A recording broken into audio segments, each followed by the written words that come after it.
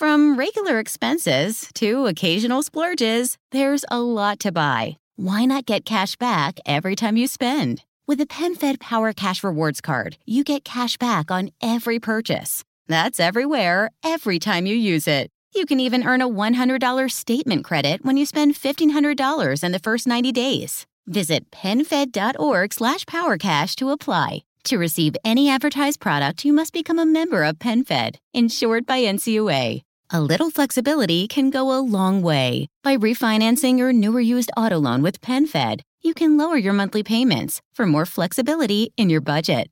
You can even schedule your first payment for up to 60 days from the date of your refinance. Calculate how much you can save at PenFed.org/auto-refi or call 1-800-247-5626 to apply. Membership is open to everyone. To receive any advertised product, you must become a member of PenFed, insured by NCUA.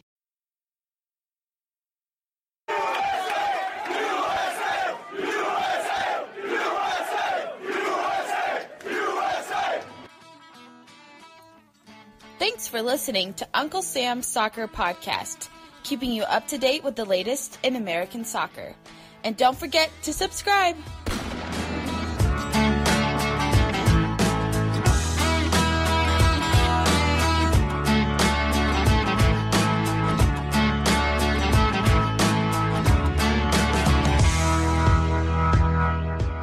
On this week's episode of Uncle Sam's Soccer Podcast, the U.S. lost a crucial match against Costa Rica Friday, and its World Cup qualification hopes are looking shaky. We break down the game and the issues that plague the U.S. MLS action continues even during international break. We look at major storylines in the league. Finally, we answer your questions. Our mailbag is open for the first time, and your questions are up for debate. All this on this week's episode of Uncle Sam's Soccer Pod.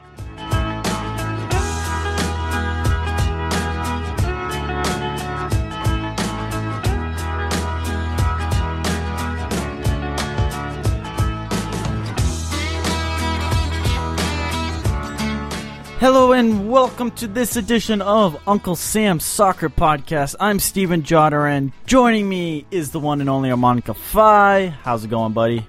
It's going good. How are you? All moved in? Yeah, all moved in. I just moved into Madison, Wisconsin, attending UW. Go Badgers, as if I really care for college football, because we got such a packed show. U.S. men's national team had a fantastic game for us to talk about. To talk about.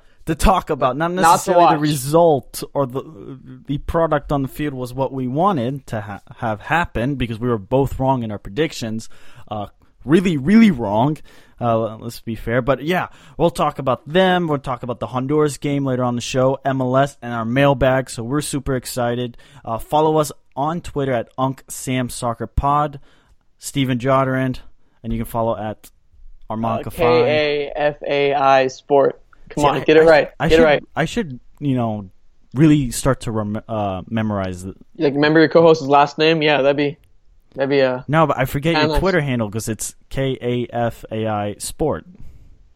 Whatever, man. Let's get to the juicy stuff. U.S. men's national team, and let's just begin with our initial thoughts of the game, and then we'll dissect as we go. But man, I'll let you. I'll let you start. What was your impression of the game? I was disappointed, to be honest. I thought Arena got the tactics wrong. I thought the defense played absolutely terrible. I thought that the Costa Rican team was undermined by the media. I thought they were undermined by the United States team themselves. And like I said in the preview, this team is either second or third best team in CONCACAF. They're really good. I said they were second best. Second best, okay. By standings. I didn't necessarily think they were second best, but Friday changed my mind completely. And yeah, in Costa Rica, give them credit. They played masterfully, I think, to say the least. And I think it was a fantastic game for the Costa Ricans. I love that. I love their formation. That's so fluid. It looks like a 3-back line, but as soon as they start leading, it goes to a 5-back line. It's really fluid. It switches almost offensively. You're going to have 3 defensive, you're going to have 5-back line. It's really interesting to see. Really cool to watch. I think they were great, and they proved that they're a contender and a second best team in CONCACAF easily. Yeah, I mean, I was definitely disappointed, but to me, is U.S. soccer is being Swiss. It's like Switzerland is just a little bit above U.S. soccer, so I might have a little more of an objective bone in my body when it comes to covering the national team. I'm sure you are the same way. We come from different backgrounds, therefore we look at the national team a little differently. But what I saw Friday night was a U.S. men's national team that has not changed in 15 years. Oh, we're going back to this again? No, to me, it's still the same team. 10, 15 years ago, I'm not going to name you any of the players, but the results are still the same. They're still going to qualify for the World Cup. Yeah, it was disappointing. Christian Pulisic was more on his back than actually taking on defenders. I mean, he was hacked. I think he was the highest player on the field that was fouled by Costa Rica. So absolutely. But at the end of the game, that's my initial thoughts. And yes, I think the media did undersell Costa Rica. I think we tried to talk about Costa Rica, but the game was more about the United States. Costa Rica had nothing to play for because whatever result was that they got, it didn't matter in anybody's eyes. The fact that they won is huge. They walked in there, they could have lost 2-0, and it wouldn't have made a difference to their World Cup qualification. Absolutely, you're totally right about that. It was crucial for the United States. Yeah, absolutely crucial. So the game, Marcos Llorente scored in the 30th minute and the 82nd, where Tim Ream and Jeff Cameron were miles apart on the first goal. I mean, almost touching the opposite end lines. Llorente was able to walk right through on goal. Timmy Howard looked old. Did he not look old to you for the first time? No, he did. You saw his age catch up to him, and especially on that I want to say that first goal. Yeah, it was his mistakes. Absolutely, possession was in favor of the United States, 61-39. But Costa Rica did what they always do: is sit back, and when they went forward. When they pushed forward is when everybody had a job. Just as we talked about how Bruce Arena and his men all had a job, this game, everybody looked lost. Oh, I agree. They really did. It was a performance to where a lot of players didn't show up. Fabian Johnson was invisible out there.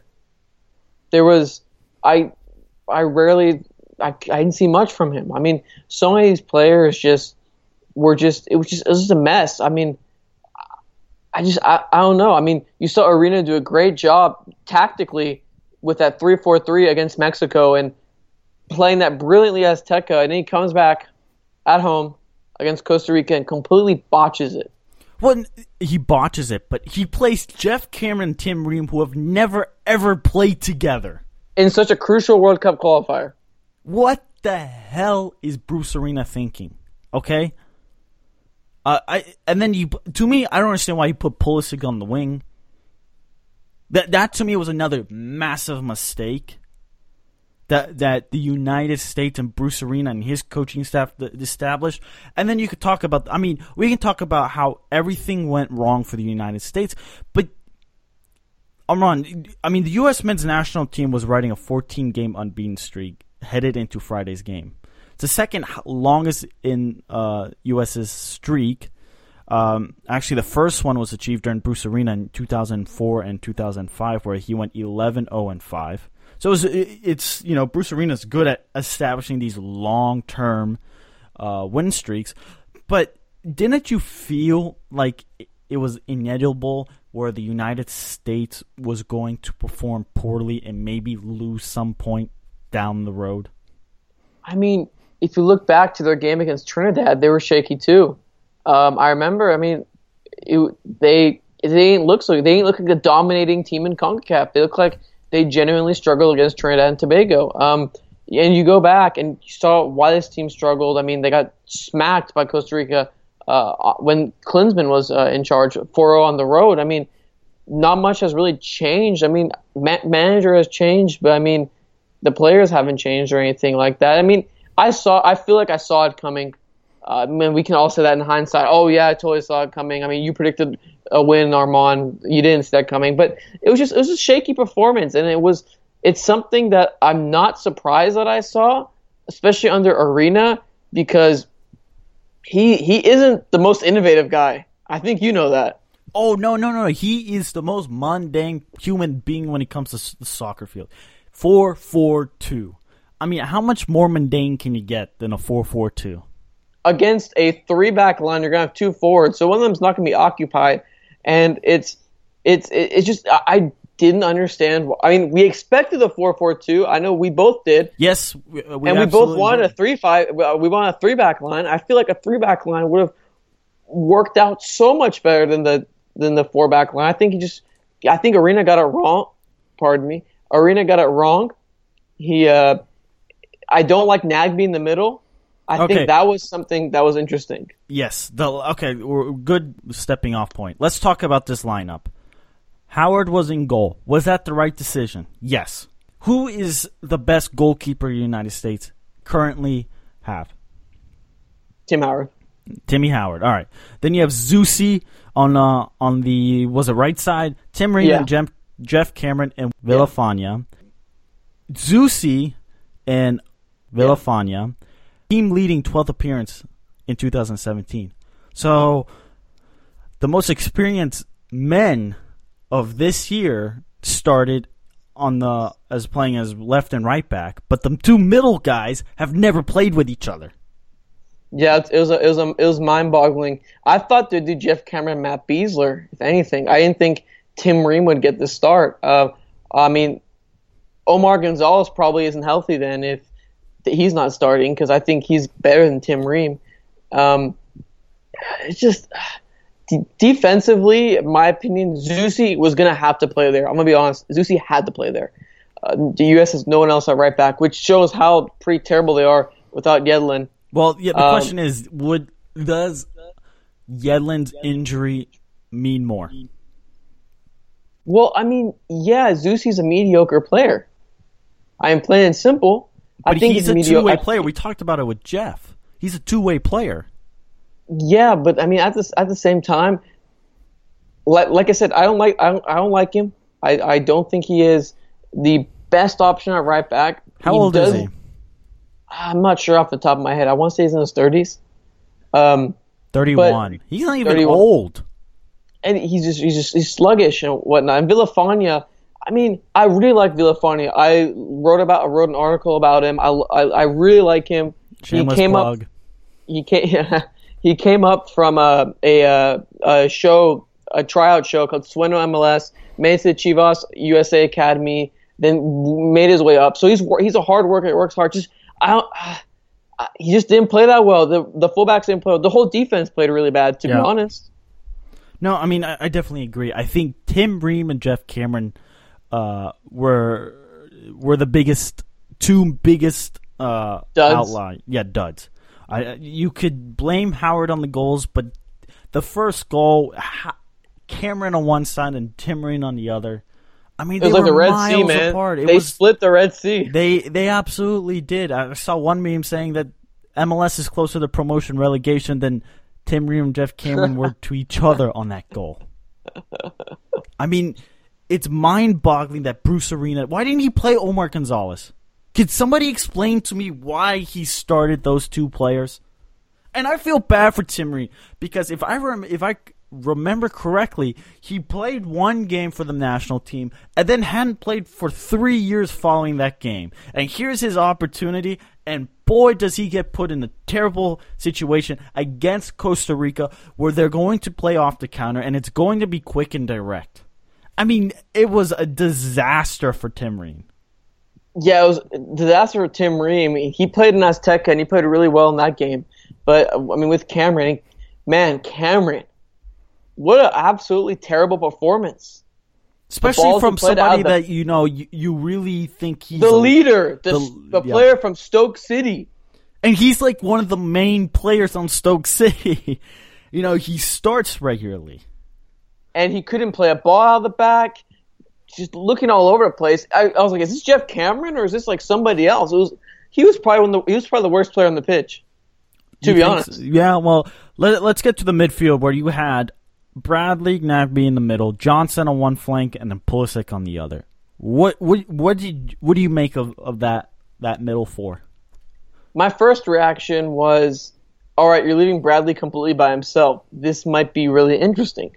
My second reaction was, you have Nagbe centrally and you have Pulisic out wide, but I feel as if Nagbe is more effective on the wings with his one-on-one play, and Pulisic is more effective in the middle because he's more of a playmaker in that middle spot. I mean, we've seen him deployed in that middle spot multiple times. I mean, a lot of people say he is an outside mid. I don't agree with that. I think for the national team at least, he's more of a central player. He provides more of a threat. I think number 10. Him and Nagbe should switch. He is a number 10. And I mean, I don't blame Bradley for anything. I think Nagbe, even though he's put in an interesting position, I think he played relatively well. Fabian Johnson was invisible, and Pulisic was he got knocked around a lot. Yeah, I mean, I think Nagbe plays well as a number 10 in the middle. Johnson was invisible, and that's more of his natural position, playing on the wing. I don't understand why Pulisic was out there. It would have made a lot more sense to play a 5 midfield where you had Nagbe and Pulisic to play off each other, to have two quote-unquote number 10s, because Nagbe has that creative role. If you remember correctly, a year ago during the Copa America, everybody was talking about how Nagbe and Pulisic were these number 10s. Right. And I think Pulisic is a lot better of a number 10. But my biggest concern was, how often did we see Bradley have to retreat behind the defensive line to get the ball? He was almost a third center back, having to get the ball. And then when he did make balls, you would often see 30, 40 yards of space right there in the middle, where nobody was being occupied. The U.S. would have to be stuck in the corner because they couldn't switch play, and there was no midfielder to do that. I think Bruce Arena absolutely made a disaster. The defense was bad, but I think the midfield was even worse because there were holes everywhere. It was, I think the issue was Bradley didn't have that guy to, Kellen Acosta? Yeah, I was going to say that exactly. That guy who allows Bradley to focus on the defensive side of the ball and whatnot, and makes him a better player. Wouldn't it have made more sense to start Kellen Acosta next to Michael Bradley after they played during the Gold Cup, coming off being fresh, where they understand somewhat of that partnership? They have experience playing with each other. Yeah, I mean, that's what I thought. I thought Acosta, or at least someone to partner with Bradley, to where he wouldn't be naked, basically, by himself. That was a recipe for disaster right there. I mean, I didn't get it. I thought the 4-4-2 diamond was a dumb decision. I think it was just, it affected Bradley negatively.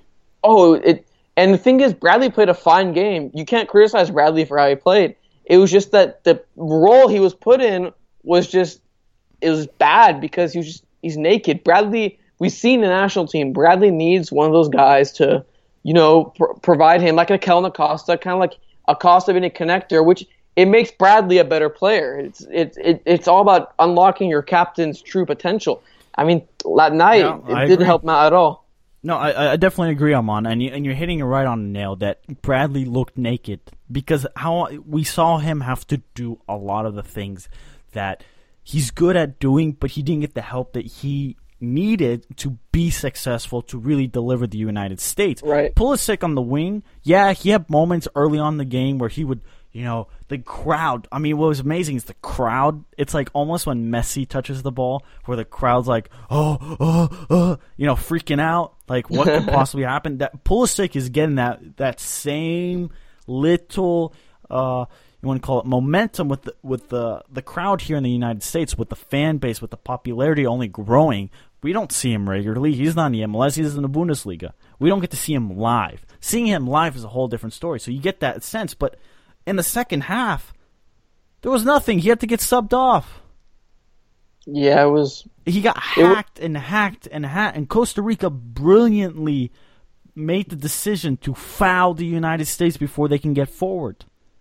Yeah, and that's how you need to play. And the United States was getting frustrated, and that's exactly what they wanted. Exactly what they wanted. It was great. I think Costa Rica, give them credit. They played a fantastic game tactically. Give Costa Rica credit. Give them and Keylor Navas, I think, was man of the match. Two massive saves. Brilliant saves. The reason why he plays at Real Madrid was shown Friday night. Exactly. We did miss the front two, Altidore and Wood. I don't know, brief 30 seconds on their play. I mean, they played. Well, I mean, it's kind of hard. Yeah, I'm gonna say it's hard to judge them because the midfield. I mean, when they did get forward, the midfield did provide them opportunities. Their link-up play was sloppy. It wasn't the biggest criticism of this national team, but it was sloppy. Yeah, I think it's not that big of an issue compared to the other two that we mentioned. Some stats for you. The United States has lost 2 home qualifiers in the same World Cup cycle for the second time. The other time was before the 1958 World Cup. 1 home loss in 50 World Cup qualifiers since 1990. And the only other hex in which the United States men's national team has lost 3 times was in 2002. Wow. So it's bad. And this is the most damning stat for the men's national team. They have 1 win in now 38 games when they're trailing at halftime. The only win was in October of 2013. Yeah, that's not good. Damning.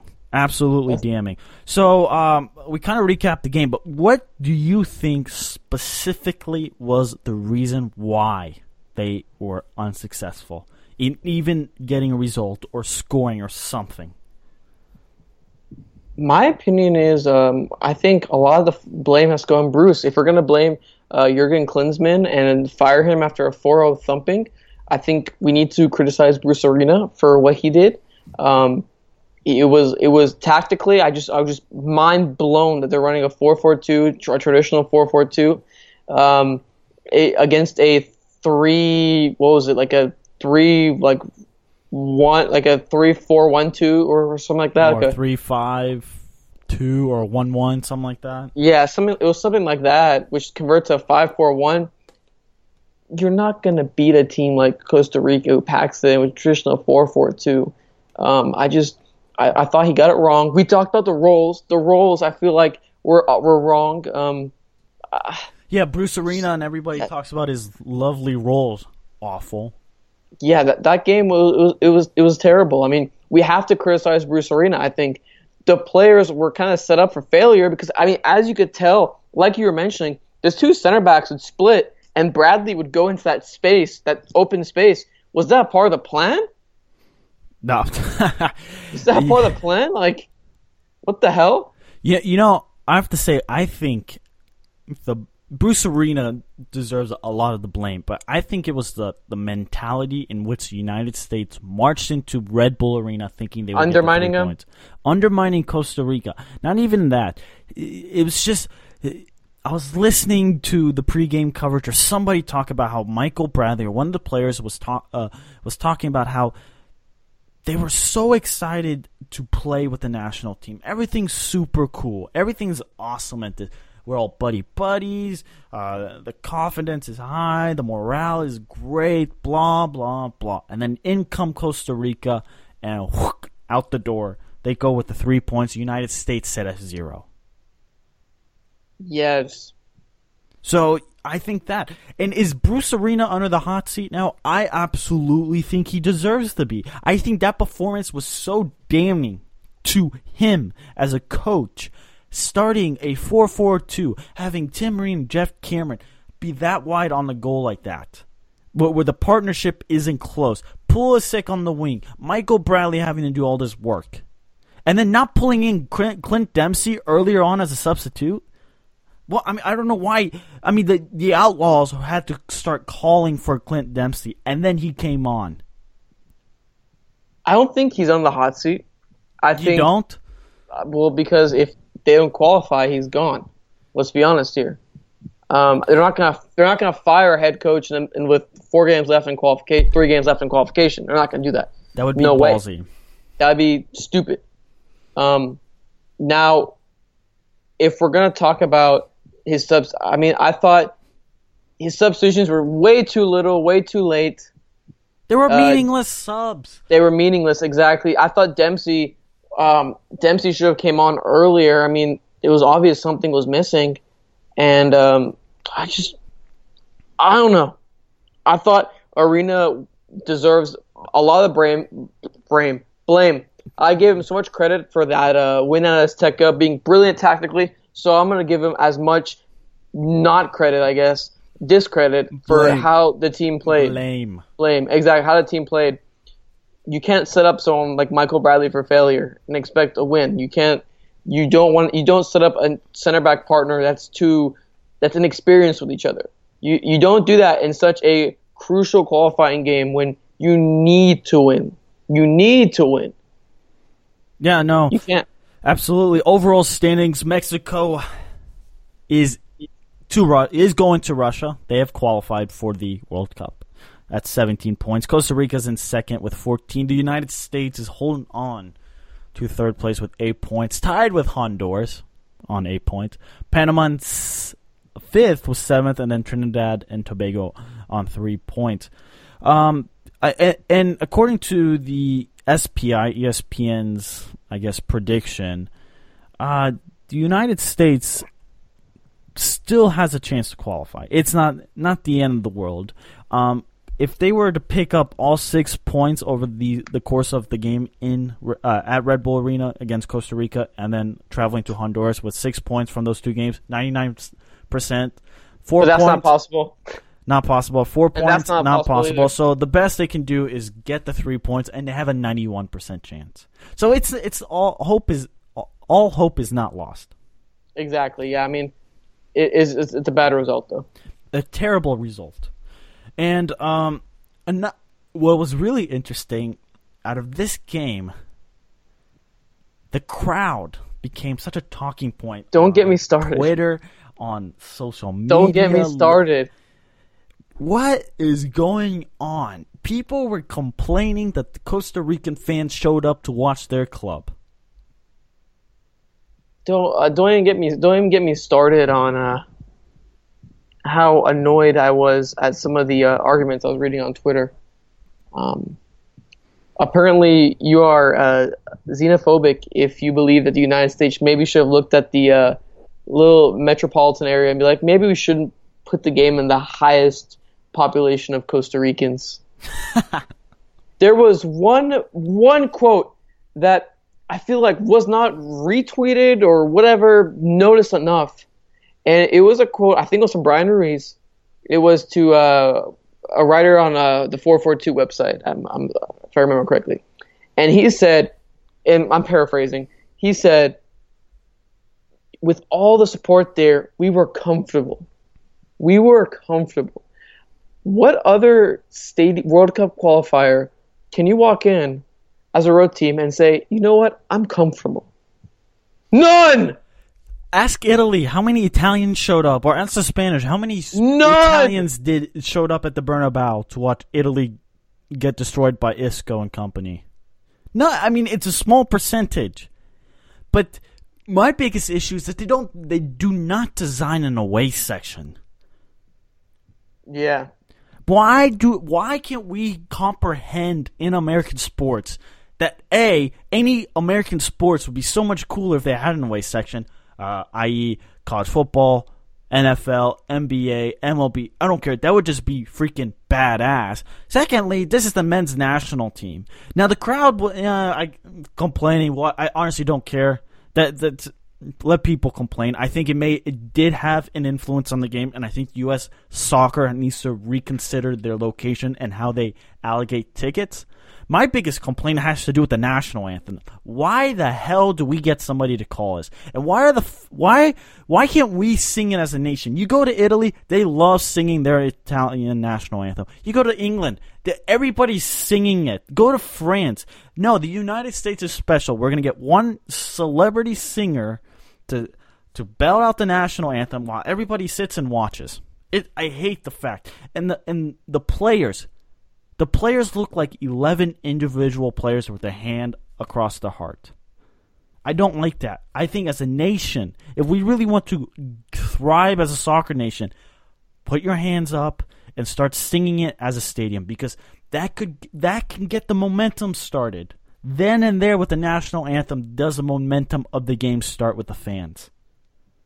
I agree. No, I agree, Steven. I agree with what you're talking about, the home field advantage. I feel like people underestimate that. It's like, oh no, the United States should have won. I mean, me personally, I am not blaming this loss on the United States playing in New York. That is not me at all. What I am saying, plain and simple, is that whenever the United States Soccer Federation looks and says, hey, we're going to play, that you do not put it in the highest Costa Rican contingency in the United States.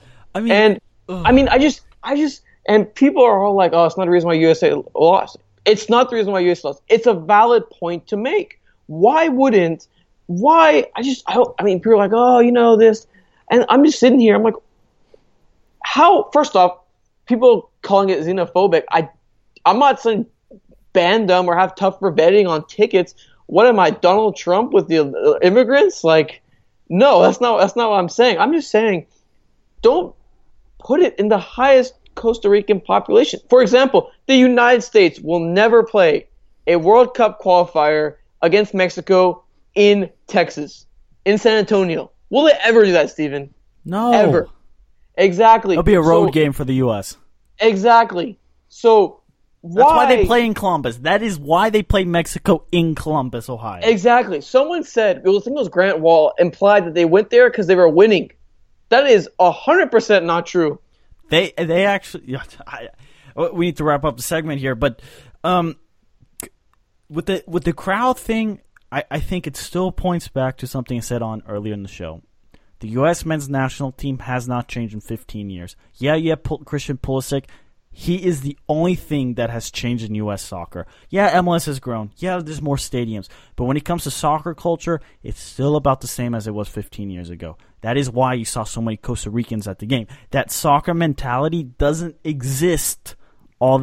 That's why they play at a stadium that's only capped at 28,000, 25, 30, whatever it is. I mean, they could easily sell out, MetLife Stadium, but 50% would be Costa Ricans. That's why they have to cap it so much smaller, because they know the tickets distribution would even out. Exactly, Steven. My final point on this issue is it's interesting to see just how much. I mean, people were saying it was like 70-30 or even 80-20. I'm going to go, I think it was 75-25 based on what I was reading online. And that's not good enough for a World Cup qualifier. That's all I'm going to say. It's not good enough. No, create a waste section. I mean, U.S. soccer has a simple solution. Create a waste section. All right, listeners, don't hit pause. We'll be back. More U.S. men's national team later on the show. But up next, talk about some MLS, because they played during a FIFA window. Woo!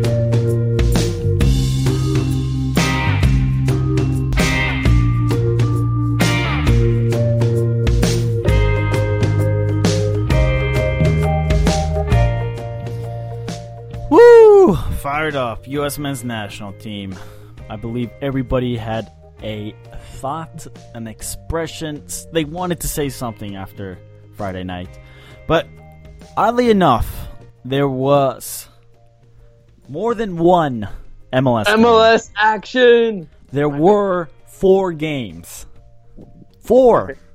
Believe it or not, during this FIFA window, World Cup qualifier, all around the world. Beginning with Chicago beating Montreal 1-0. The Revs took it on Orlando City in Foxborough 1-4-0. FCD hat trick. Yes. Sorry. FCD hosted the New York Red Bulls to a 2-2 draw, and then the Galaxy, I think, snapped like a 10-game winless streak. Yeah, something ridiculous. Some insane like that. Beat Colorado 3-0. But before we actually talk about the games, our very own Armand was at the FCD Red Bulls game. We'll talk about them specifically. This FIFA window is becoming a real problem for the MLS because 89 players were called up to massive amount to the national teams. Granted, I think it was like 18 MLS, but 18 to the U.S. men's national team. But that doesn't really matter. 89 players were missing, and these clubs have a real issue with this. Jesse Marsch, earlier in the year, was saying something after the Red Bulls offense failed to get started because Kljestan wasn't there. Quote saying, "I don't like it. I don't understand it. These are things for you to ask the league. There are often things that I don't quite get. But in the end, it's okay. It gives us a rhythm right now of playing games. Yes, I'd much rather have both teams be able to be at their full, complete complement of players." And this is nothing new. Now I'm reading from an article by Clemente Lisi on USSoccerPlayers.com. Quote, "Under FIFA rules, club teams have to release their players called up for the national team duty. While MLS has done a much better job about scheduling fewer games on those days in recent years, it doesn't completely shut the doors. MLS has argued that the spring to fall schedule hinders the ability to go completely dark. The league has made exceptions. It typically takes a 2-week break during the FIFA World Cup group stage. Last year, the MLS did not play during the group stage of the Copa America Centenario. This summer, for the first time, it will do the same during the Gold Cup." Now, this article is written in March. 89 players were called up, Armand. Is this a real issue for the league? When the quality of the league is going up, it will become a bigger and bigger issue as these players, as more talented players join the league, it will become a much bigger issue because you're going to be losing these players. No, yeah, and to me, you're losing these talented players. Obviously, the best MLS players are going to get called up, unless you're Sebastian Giovinco, where the Italian coach is being Italian. I don't know how else to describe it, but you get the sense that who is paying attention to these games when the national team's playing, especially a day after the U.S. men's national team play. Who's going to show up to their MLS games? Who's going to go watch the Revs take on Orlando City? Who's going to show? Nobody shows up for FC Dallas to begin with, so it doesn't even matter. But you get the point. Who's going to show up to these games? I mean, I still think there's devoted fans that'll show up to the games regardless. It's not like I feel like they'd be more inclined to join the games because it's not like they're missing anything. Like they're not. It's not like they're like going to watch the national team at the same time. They're separate. So, I mean, if they want to get their soccer fix, like, oh, we watched the national team play, let's go watch our local team play, or something along those lines. My issue isn't necessarily the attendance. My issue is that teams are being set at disadvantage by these windows, and I mean, I think the teams, some of them have options to play, some of them have options not to play. It's weird. I don't know how to fix it. That's the thing. I wish I had a solution, but as the league gets better, we're going to see more and more of this. Well, the league wants better players, so you're going to grab more players. You're going to get Gashi, who plays for the Albanian national team. You're going to get Jamali, who plays for the Swiss national team. You're going to get the David Villa, who plays for the Spanish national team. They're going to leave their club. The club's at a disadvantage. I mean, last year FC Dallas was missing. They ended up missing 4 players from the starting 11. This was last year when they were, on their historic double, going for the treble with the MLS Cup. Ultimately, that failed. But you get the sense that you slow the momentum down. And the article, Lisi talks about how the spring to fall calendar makes a mistake and how MLS can't get rid of it. MLS has this FIFA window is a lot bigger of an issue because the FIFA window also is right in the middle of the playoffs. Oh, it screws them in the playoffs. It makes the playoffs like anticlimactic at times. I think the article quotes one of those ESPN anonymous MLS player survey. 68% of the players said the postseason lasted too long. to maintain momentum. It does. It really does. If you think about it. So you roll. It's like pushing a little snowball down the mountain. As MLS grows, that snowball of that FIFA window is going to get bigger and bigger. What a great and analogy. Bigger, and then it could either just destroy the league, or somebody's gonna start noticing. Somebody at the top of level has to realize this is an issue, because the fans realize the quality is worse. The clubs realize we're screwed. Mark in a draw. Mark in a loss because our best players aren't here. What can we do about it? Exactly. It's a really big issue. Anyway, comments besides for the FC Dallas Red Bull game. Any mention of did you want to touch on any of the other three games? I don't. Yeah, sure. I'll touch on them real quick. Chicago, Schweinsteiger scored in their win against Montreal. Chicago's. Hopefully this could be a good momentum swing. Slump get the buster. 3 points. Yeah, slump buster. I think Lee Nguyen either tied or set an MLS record for 4 assists in a game. Kai Kamara scored his first hat trick for the Revs. Yeah.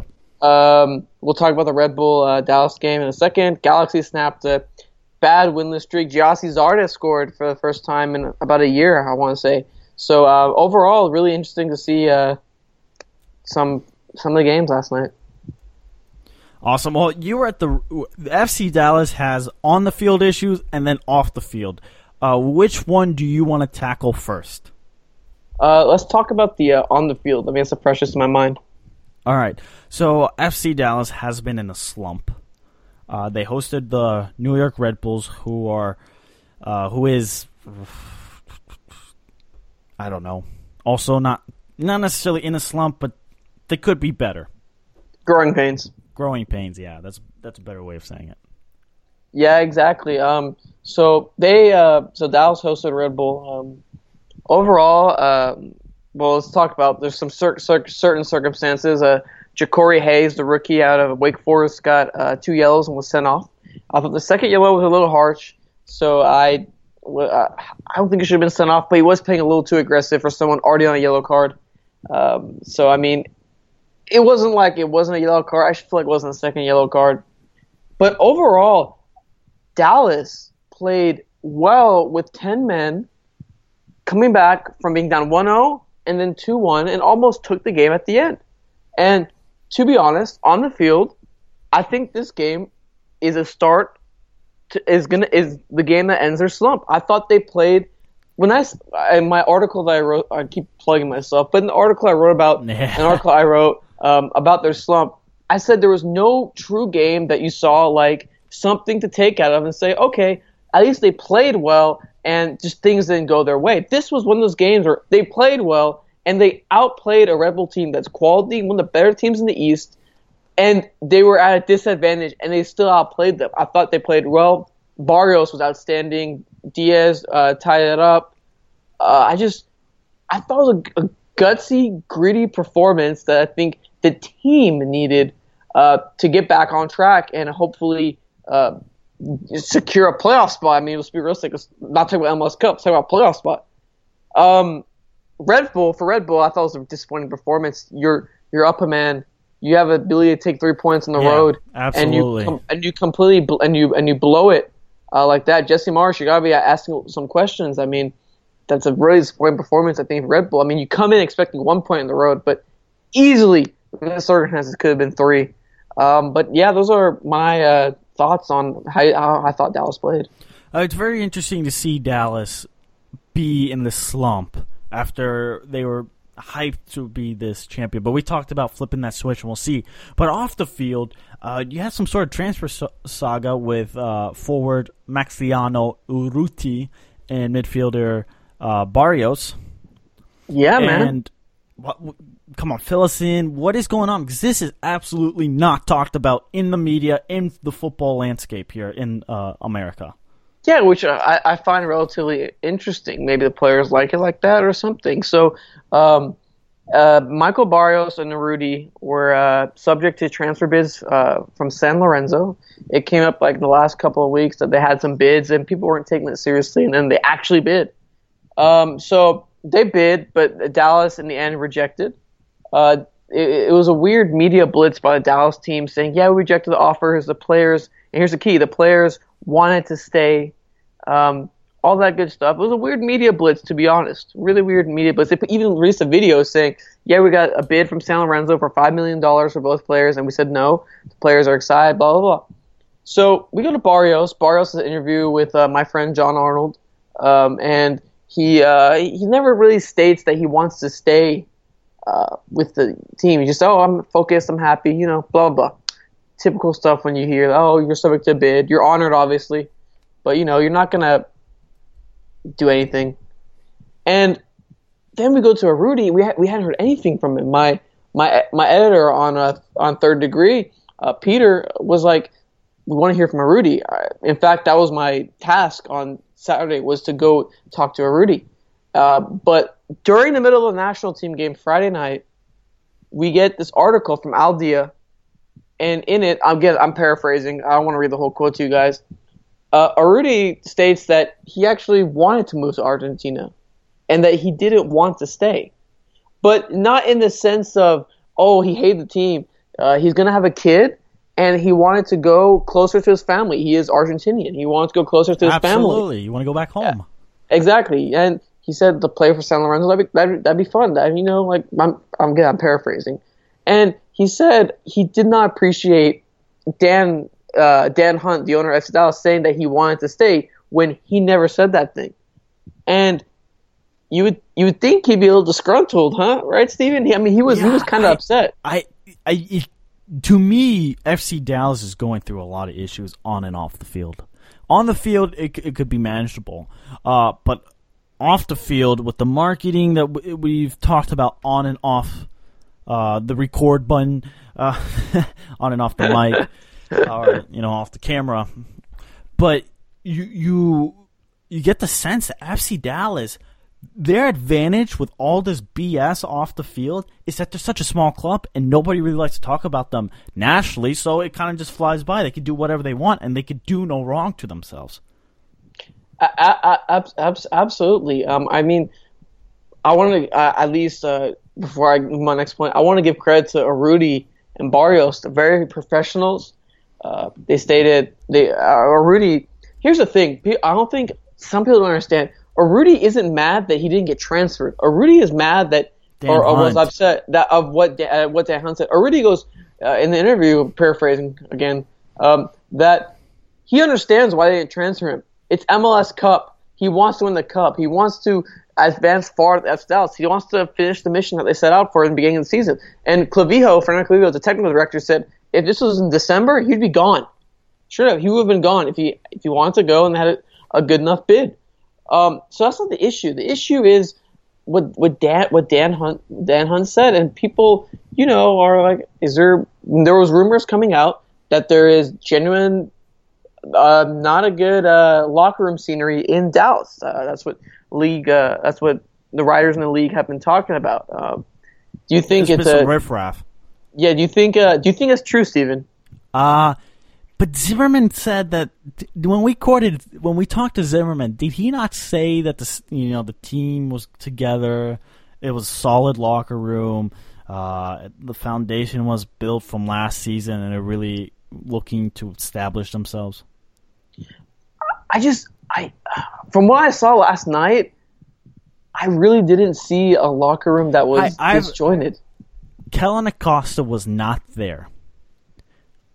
Because he's been getting such more because he got called up, because he's establishing himself to be a star, as an American star, such a young age. Did that influence the team on the field as far as him not being there? And yeah, I don't think Kellen was an issue. I mean, what the league writers were saying was that it was more of an issue of Urruti being upset at because Colman, his backup, is making more than him.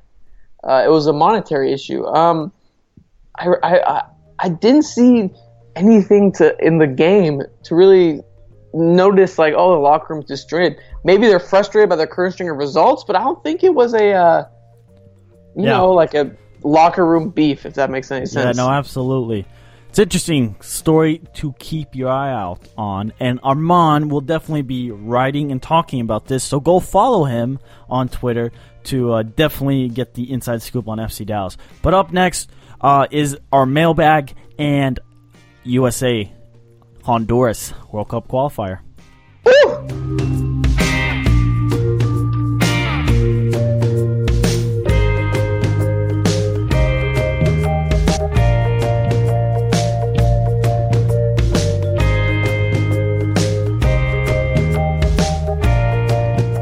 Are you excited for the next qualifier, Steven? I'm intrigued. USA Honduras. Because this is no cakewalk.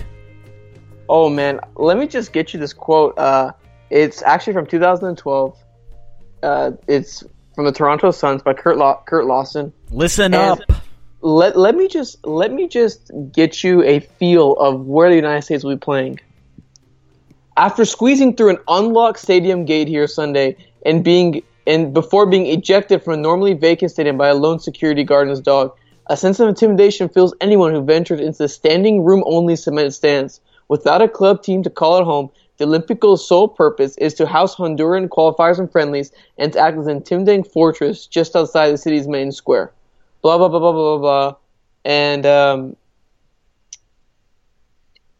it talks about how there's barbed wire. I was say, did you not tell me it was surrounded by barbed wire or somehow has barbed wire in there? There's some barbed wire. There's a small moat that isolates the pitch.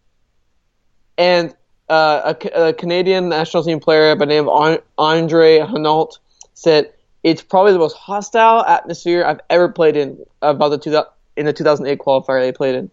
I can remember coming out for the game, and then there's this cage tunnel, and people climbing all over it and shaking it. San Pedro Sula at 4:30, with humidity being really high. It's an intimidating place, man. Did you hear that? Did you read that? That is intimidating. Well, it's super intimidating.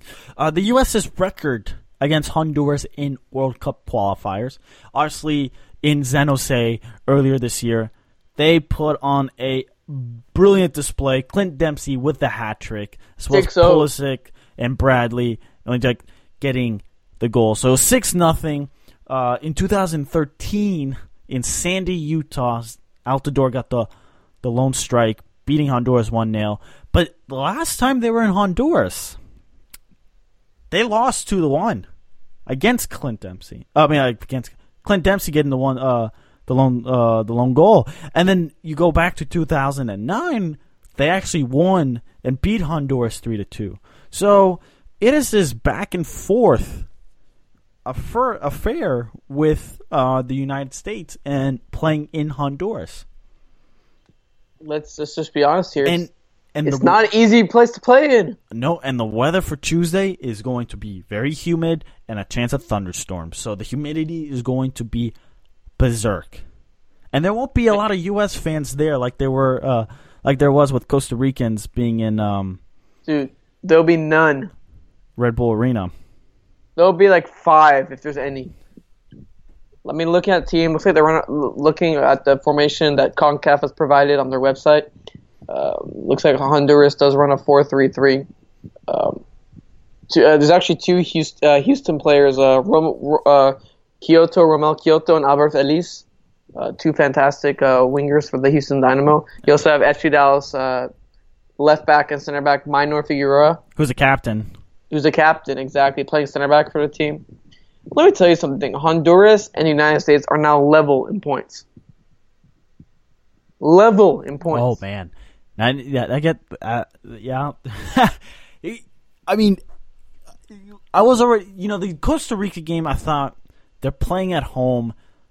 They'll get the 3 points, right? Yeah, we probably undersold Costa Rica.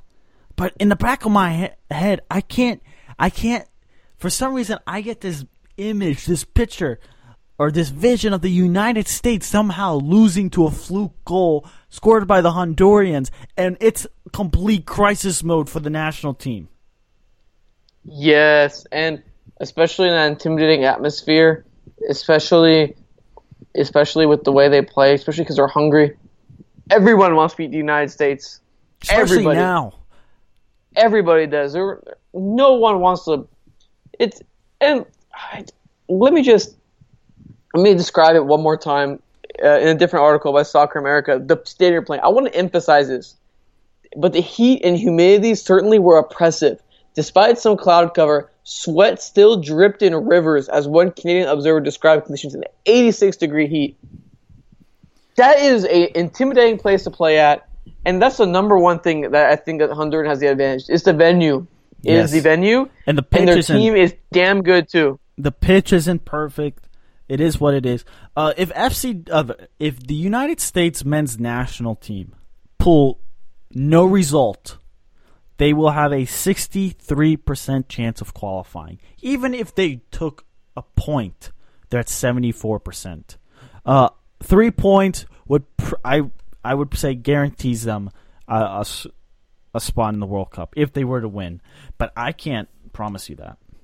Do you think the USA needs to be on the attacking or defensive? See, that's the thing. How does Bruce Arena go about it? Is he going to make the same mistakes? And I don't think so. I think Bruce Arena, if he's a good coach and if he were smart, realized I effed up.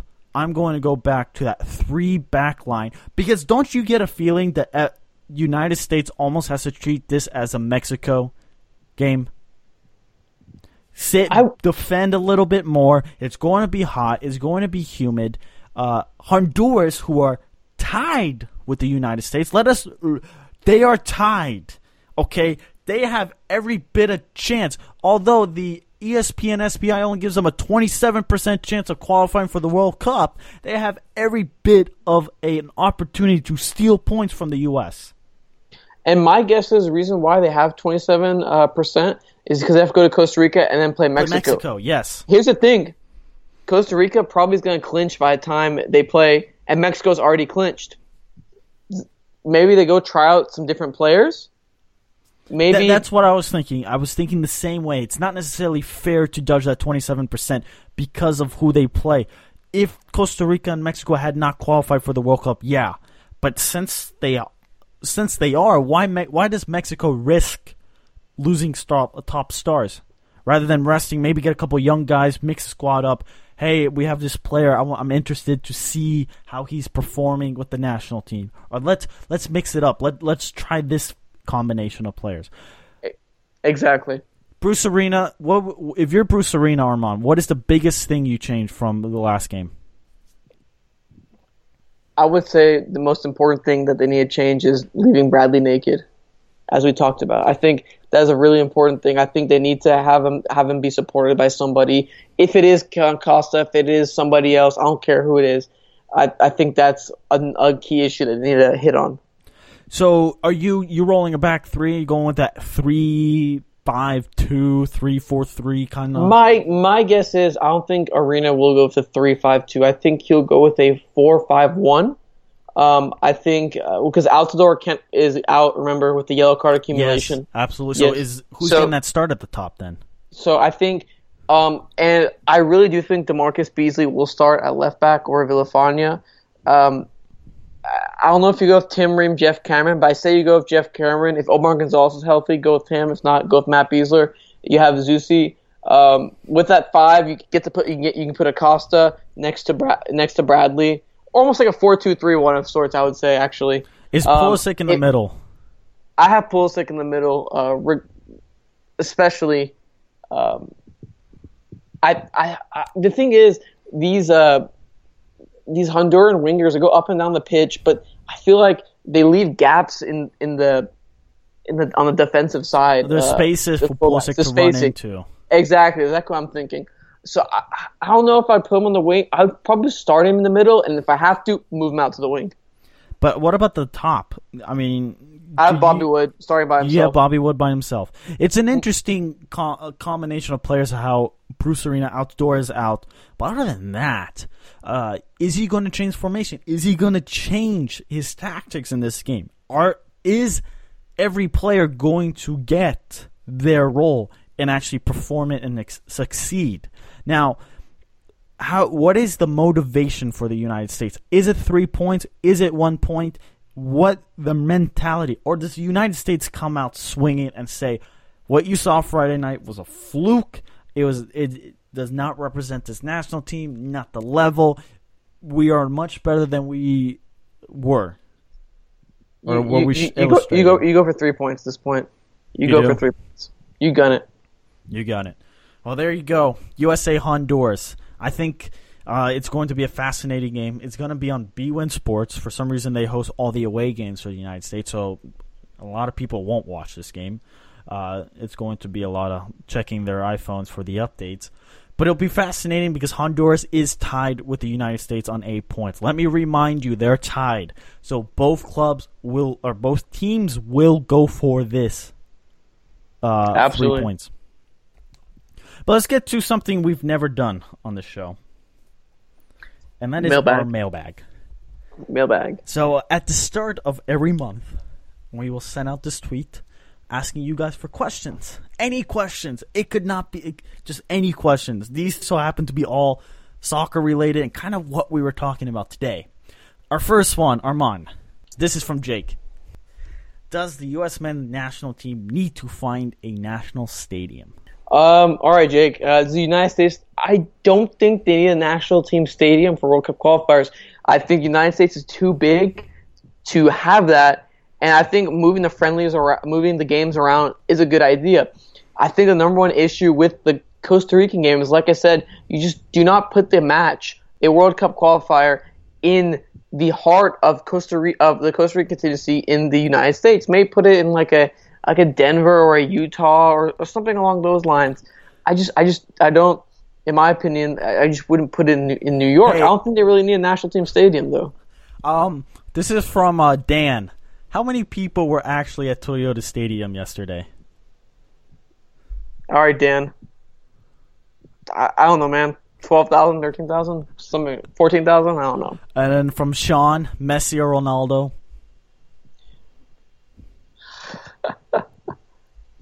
Whatever. Pulisic. There you go. Okay. From Tony, what happened to Orlando City? My thought is that the team started really hot with their home field advantage. They really took advantage of it, but Dom Dwyer's been struggling. The defense has been looking relatively shaky. Kyle Lauren has been scoring, but not at the rapid pace he was scoring before. The team is slowly coming down to earth, and they are average. I mean, they started out hot because of those home games. I feel like they rode that home field advantage. But outside of that, I mean, they're showing their true nature as a mediocre team.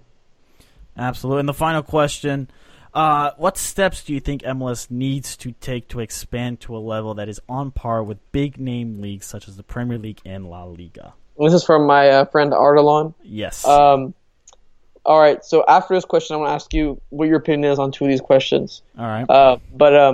The first step I think you need, Artelon, is you need to expand the salary cap. You need to make it much bigger than it actually is right now to attract top-level talent, because if you're saying Premier League, La Liga, it's going to be really hard if you have a salary cap of $3 million. And with that means a DP rule, maybe even extend the DP rule, maybe potentially. I'm not sure. I don't know if I'd extend the DP rule. If the salary cap's higher, you probably have more flexibility and whatnot to sign more top-tier players. And I think they also need to get rid of the weird allocation rules that they have. Like if you sell a certain player over a certain amount, you only get $650,000. I think it's a little ridiculous. I think those need to go, but I think the salary cap needs to be expanded, if anything. And overall, get rid of the turf. Yes, that's a good one. That's a very good point. On that issue of the MLS needing to expand to the Premier La Liga, I agree on every point you said. Pay not your top stars. Yes, pay them what they deserve, but pay the bottom players a lot more money. That's the biggest thing I would advocate for, is play the bottom scrubs a lot more money so you can build up, and then people want to play for MLS even if you're not a regular superstar. What happened to Orlando City? They suck. Orlando City have become kind of irrelevant. Slowly. And it's sad because I really like Kaká, and I really have wished Orlando City could host a playoff game because that atmosphere would be lit. To Jake about the national team stadium. It's a good idea because England, they play at Wembley. France typically plays at the, not Parc des Princes, but the national stadium in Paris. I think Spain actually plays in Madrid. Italy, I know, travel around. Switzerland travels around the country to play at different venues. So I think it's a good idea for the U.S. because being stuck at one stadium, it besides for the city, none of the fans in America could watch their national team ever play. Exactly. And it's just because the United States is so damn big, you can't create that. As to the question about the FC Dallas attendance, 12. That's my answer. I think 12 people were there. And Messi or Ronaldo. How about Xherdan Shaqiri? Oh, my God. He played brilliantly in a swamp in St. Gallen against Andorra. So those are my thoughts. Oh, my God. Oh, our mailbag. 5 questions. So every month, we'll answer 5 questions from our fans. Could be Disney movie related. I don't care. Just from our avid listeners. It's fun. Yeah, I love it. I love it. U.S. men's national team play Honduras Tuesday night. You said 4:30? Yep, Central Time. Prediction? It's actually a little harder than it was last time, but I have the utmost belief that the United States will pull out a 2-1 victory. I say Pulisic nabs one, and I say Dempsey nabs one as well. I mean, it's pretty basic, but U.S. is going to lose 1-0. We're going to come back next Sunday, and we're going to be having a discussion about the national team all over again. Oh, great. Here we go. Get ready for it. Listeners, follow us on Twitter at UncSamSoccerPod. You can subscribe on iTunes, Google Play. Please do leave us a review. Send us your questions. Mailbag at the beginning of every month. Until next week, see you later. Until next week, friends.